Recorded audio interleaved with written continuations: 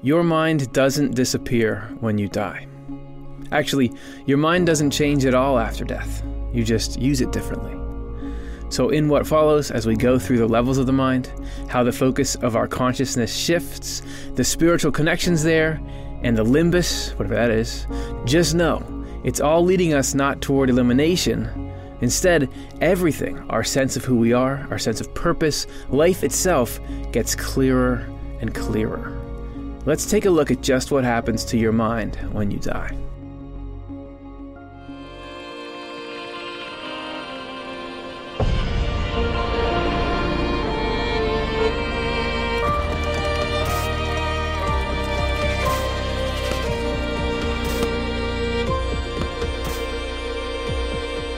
Hey everybody, welcome to Swedenborg and Life. Today we're talking about what happens to your mind after you die. How could you not want to know that?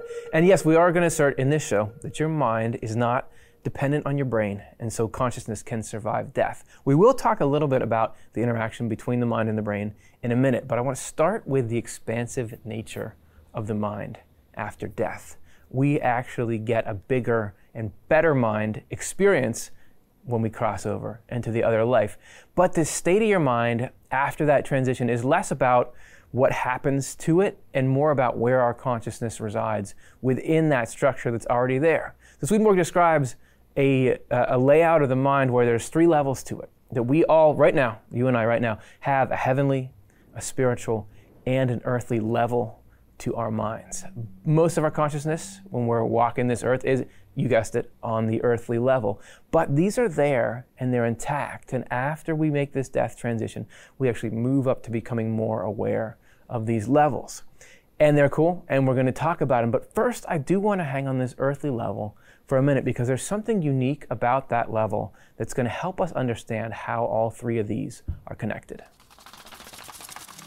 Swedenborg writes how the spiritual and heavenly levels of our minds are made up of spiritual substance. So you'd think the earthly level of our mind is made up of earthly substance, but it's not. He says that the earthly level has both earthly and spiritual substances in it. He writes, our earthly mind is made up of both spiritual substances and earthly substances. Our thinking results from the spiritual substances and not from the earthly substances. These latter substances fade away when we die, the earthly ones, but the spiritual substances do not. So when we become spirits or angels after death, the same mind is still there in the form it had in the world. So even though the spiritual and earthly substances are on the same level, they remain entirely distinct from each other. And so you can sort of think of this like an emulsion, like you make when you make salad dressing. So in an emulsion you need a hydrophilic substance, which is like the vinegar, and a hydrophobic substance, which is like the oil, and then you need a surfactant, which in this case I'm using mustard, and that works well. What the surfactant does is it has hydrophilic and hydrophobic elements in it so that it makes it so that they can combine fully with each other and yet remain entirely distinct. So the vinegar is like the earthly substances of our mind. And I'm going to mix that with the mustard. And we'll get to what the surfactant corresponds to potentially later. And then the oil is like the spiritual substances. And if I were to just leave it like this, they would just remain entirely separate from each other. But in an emulsion, because of that surfactant, they combine. So then together, they actually become one substance, even though they're still entirely distinct, but you don't see them as being separate in an emulsion. And so the spiritual substances of the higher levels of our mind connect with the earthly level of our mind through the spiritual substance that are on that level. And so otherwise, we wouldn't be able to have this whole dynamic of being spiritual and earthly beings at once. But we don't become fully conscious of those higher levels of our mind until after death. So for now, this is where we're hanging out. This is our main level of consciousness in the world. We have these. You still have these, they're there, but we don't hold our consciousness there day to day. Doesn't mean we can't interact with it, that our mind can't be raised to that at times. Swedenborg describes it in Divine Love and Wisdom. He says, our earthly mind can be raised as far as the light of heaven that surrounds angels, and can therefore sense on the earthly level what angels sense spiritually. That is, it does not sense so fully. So we can start to get the kind of things you get on these higher levels of the mind, but through the filter of the earthly mind. Still, our earthly mind cannot be raised all the way into angelic light itself. There's no way for our human wisdom, which is earthly as long as we're living in the earthly world, so don't put too much pressure on yourself, to be raised into angelic wisdom, only into some reflection of it. This is because the raising of the earthly mind is along a continuum, like that of darkness to light or coarse to fine. Still, if our spiritual level has been opened, we come into consciousness of that wisdom when we die. So right there, you see the transition after death. But watch what he says here. And we can also come into consciousness of it through the quiescence of our physical senses, and then through an inflow from above into the spiritual elements of our mind. So never take Swedenborg's blanket statements too seriously. There, if I'm reading it correctly, he says, we can't really get our mind directly raised into this spiritual and heavenly levels because we're earthly, but we can get approximately there. But we can if the senses back off a little bit. And I think this is why you have people in meditation a lot of the time trying to quiet the mind. You close your eyes, you try to reduce your focus on sensory input. People do sensory deprivation tanks and sometimes say they have sort of experiences in there. So that is a way in which we can peek into the world of these levels, but just know they're always there. They're the things that are actually the conduit for goodness and truth from heaven coming into us. So they can give input even when we're not totally aware of them. This is one way we're depicting this as here's the earthly down here and you stack on top of it like Connect 4 or something, these things above it. But Swedenborg also describes the earthly as the outermost, or sort of a covering around the others, and going in you have at the core the heavenly. Thinking about it that way is useful, but that's not the actual shape of it. This is a schematic. What is the actual shape of the mind? Well, it's one you're pretty familiar with. It's the human form. Actually, the physical bodies we all walk around with and associate with being human, they are based on the thing that makes us conscious, that actually the mind is in that form. And not just a little bit, this is actually essential to that form. Swedenborg writes about it in two places here. First, there's a great summary in Charity 98. After death, a person's mind is the spirit in the human form. And then from 5 memorable relations, so really going deep into the catalog here, a person's mind remains the same as it was in the world after death. And because the mind is not only in the head, but also in the whole body, therefore a person has a similar body. For the body is the organ of the mind, and is continued from the head. Wherefore the mind is the very person, but then no longer a material being, but a spiritual one. And you could think also of the earthly mind like a restraining vessel on the other parts of the mind. And you could say, well, get the earthly mind out of there. We don't want any restraint. Let's get into the heavenly and spiritual. But there's a crucial role that that's playing. Swedenborg talks about it like connective tissue in the body that is essential to restrain the different parts of us so they stay those parts. If you think about what Chelsea was saying earlier, she was looking at hydrophobic elements and hydrophilic elements and how they combine and interact in something like salad dressing. But if we take that to the biochemical level, and we're looking at our cell membranes and how you have to have hydrophobic elements and hydrophilic elements in there to make sure that the stuff that's supposed to stay outside the cell stays outside, the stuff that's supposed to stay inside stays inside. You have to have all these places very carefully regulated in our bodies to let the bodily functions happen. And so there's a similar, actually more complex process going on within the levels of the mind. And we're going to hear Swedenborg talk about this a little bit more. It's relatively complex, as I just said, so we've tried to make it easier for you by giving you the ultimate teaching tool, which is water balloons. I need to show that the earthly mind reacts against the higher or inner minds. The reason it reacts is that it does surround, enclose, and contain them.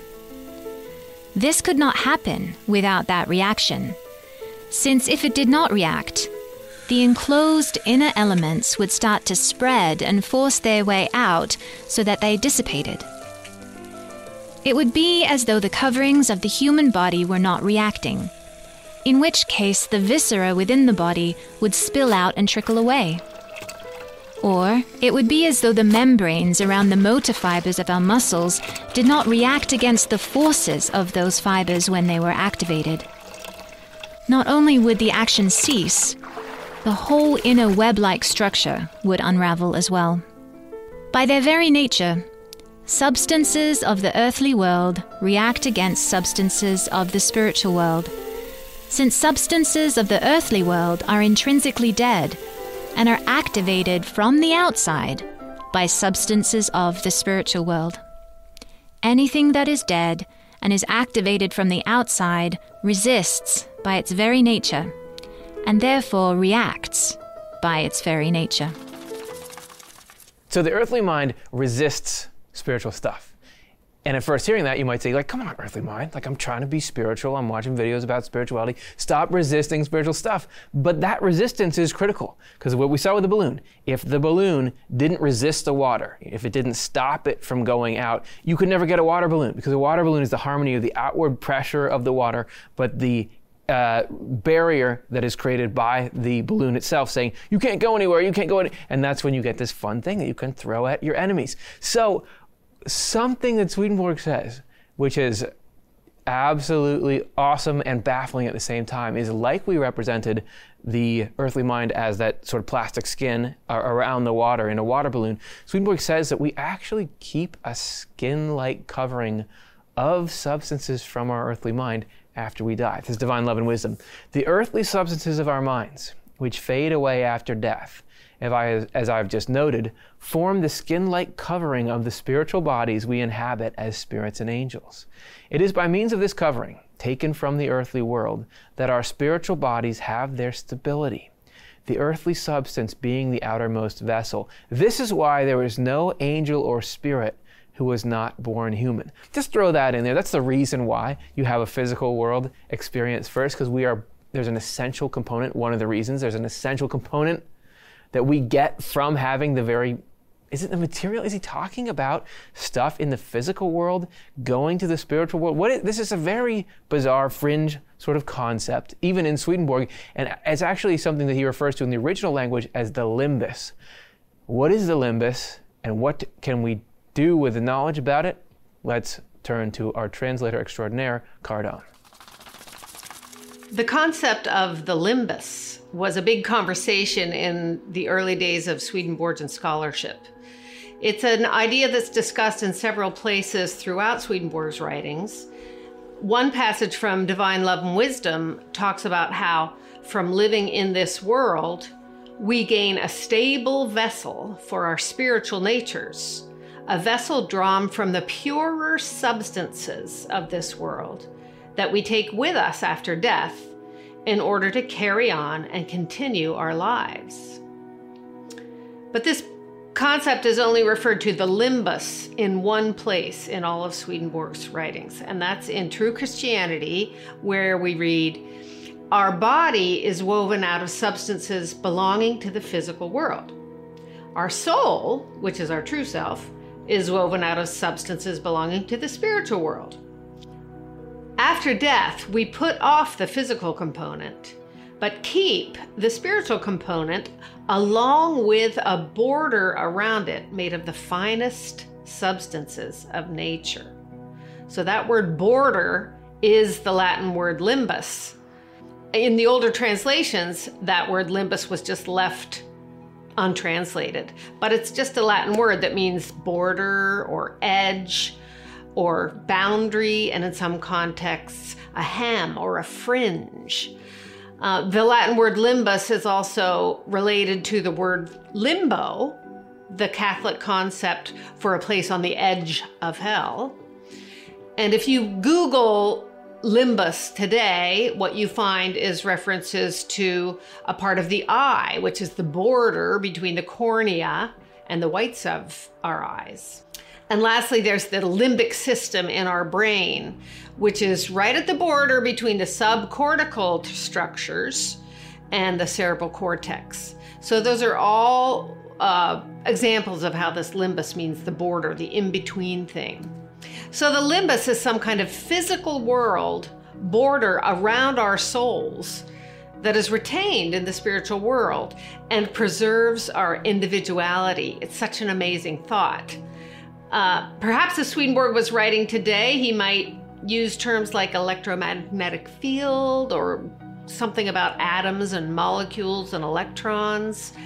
And it's just such a fascinating thing to ponder, this connection between the physical world and the spiritual world that happens in our souls. Yeah, what are those finest substances? Is it matter? Is it energy? I don't know, but it's cool. It makes me wonder, why do we need it there? What does it do? Could it be it's like the surfactant, that mustard that Chelsea was using to make it so salad dressing could work? It's allowing these two different kinds of substances to communicate. I don't know, you tell me. But the point is, it's important, and there's a process, and there are steps, and there's an order to the whole thing. And actually, this order is playing out through our whole life. We talked about the earthly part of the mind, and then if you could lump these two together, as Swedenborg sometimes does, into the spiritual part of the mind. We all know we're developing the lower, outermost part that we're in throughout our life, but you're actually developing this stuff too. Swedenborg talks about it in Apocalypse Explained. It is to be known that this formation of the two minds, so the spiritual side of it and everything that entails, and the earthly, with man goes on from his infancy to his old age, and afterwards to eternity.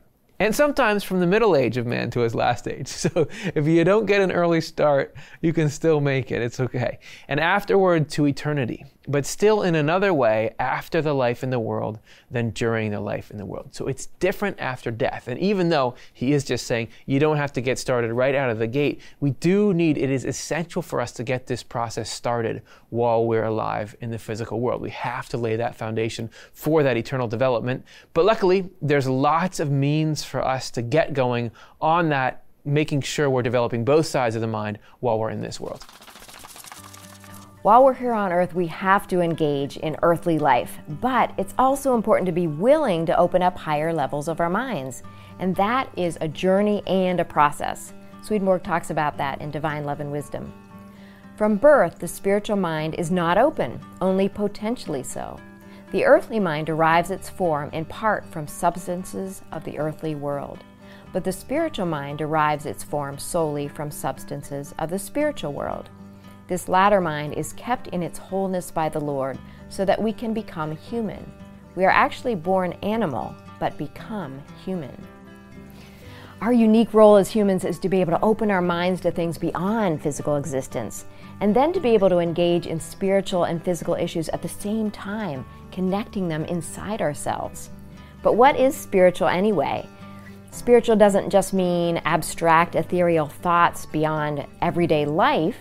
It means deeper issues that are a part of everyday life. So issues of things like love and compassion, integrity, patience, intention, purpose, meaning, the deeper perspective about what matters.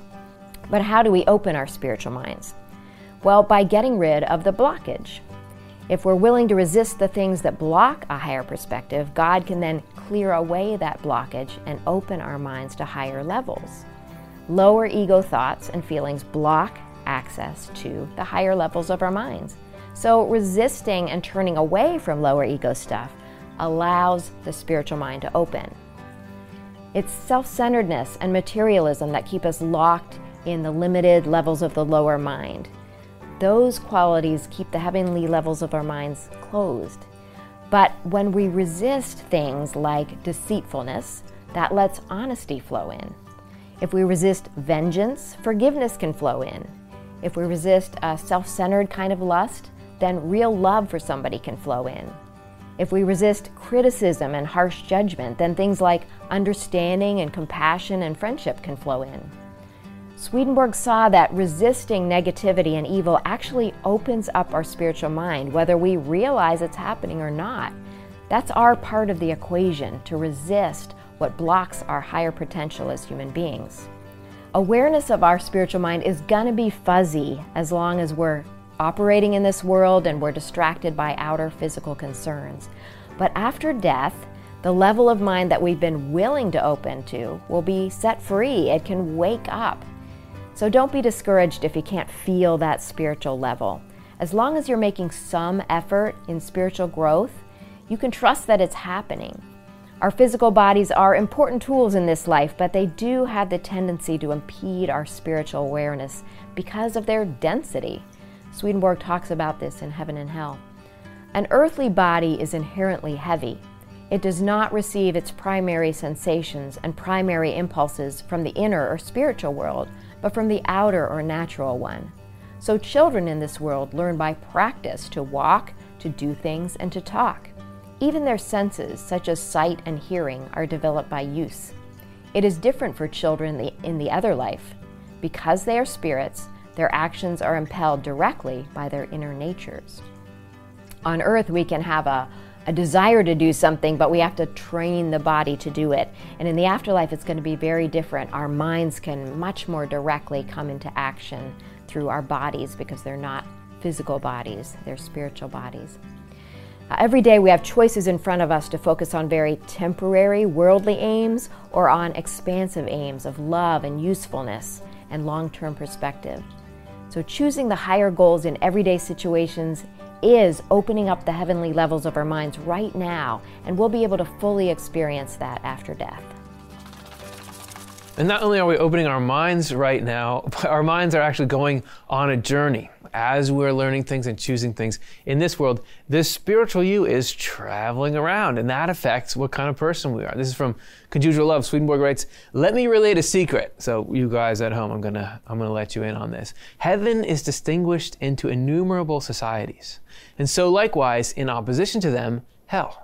And every person's mind actually dwells in accordance with his will and consequent intellect in one of these societies, intending and thinking along with the inhabitants there in similar ways. So not only does what we love and what we think about choose our spiritual neighborhood, that neighborhood affects how we think and feel.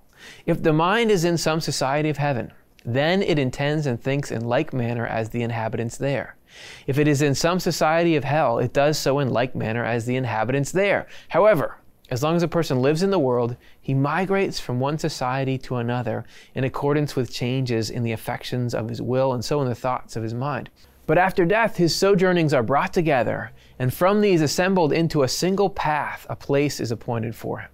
So you can be improving the living conditions for your spiritual mind by what we choose and focus on and think like. Here, we can actually be giving these little levels that come and influence you and provide this essential part of who you are. You give them access to the right stuff to thrive. So it's all up to us to choose what we love.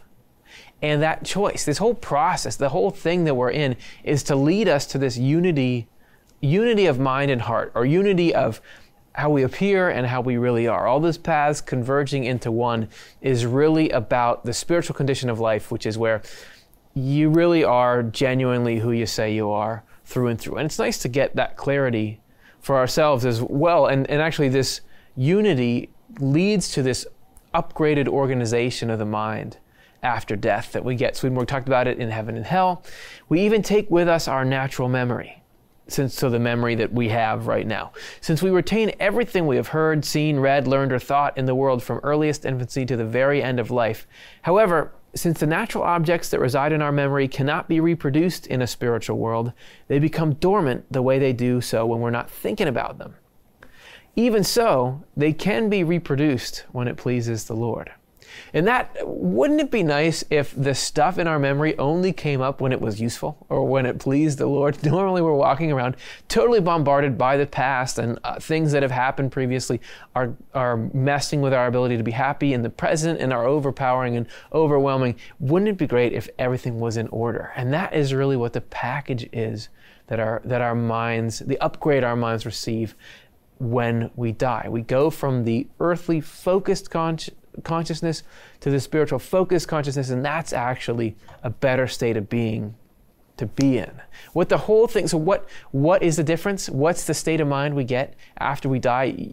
I would say that it's better. What we get is a boost to our clear sense of ourselves and of our purpose, and the shedding of the burdens that are holding us back and weighing us down, clouding things. What we step into here, you can even see it. You're stepping into clarity and peace. And that's what happens to our minds after we die. We want the ideas and insights we cover to be available for free to anyone, anytime they need them. As a nonprofit, we depend on donor support to continue to create high-quality programming. any gift you give joins you to the central network of people in the world who make our work possible. You can deepen the significance of your gift by making it in memory or honor of someone special in your life. This could be done as a one-time gift, recurring monthly, or run as a special fundraiser for your circle of friends and family. Go to otle.causevox.com and follow the prompts to make a gift in whatever way is most meaningful for you. Your support helps the ideas in our content reach and nourish thousands of people every day around the globe. We couldn't do it without you. Give if you can, receive if you need. If we cycle through in this way, in the end, everybody wins.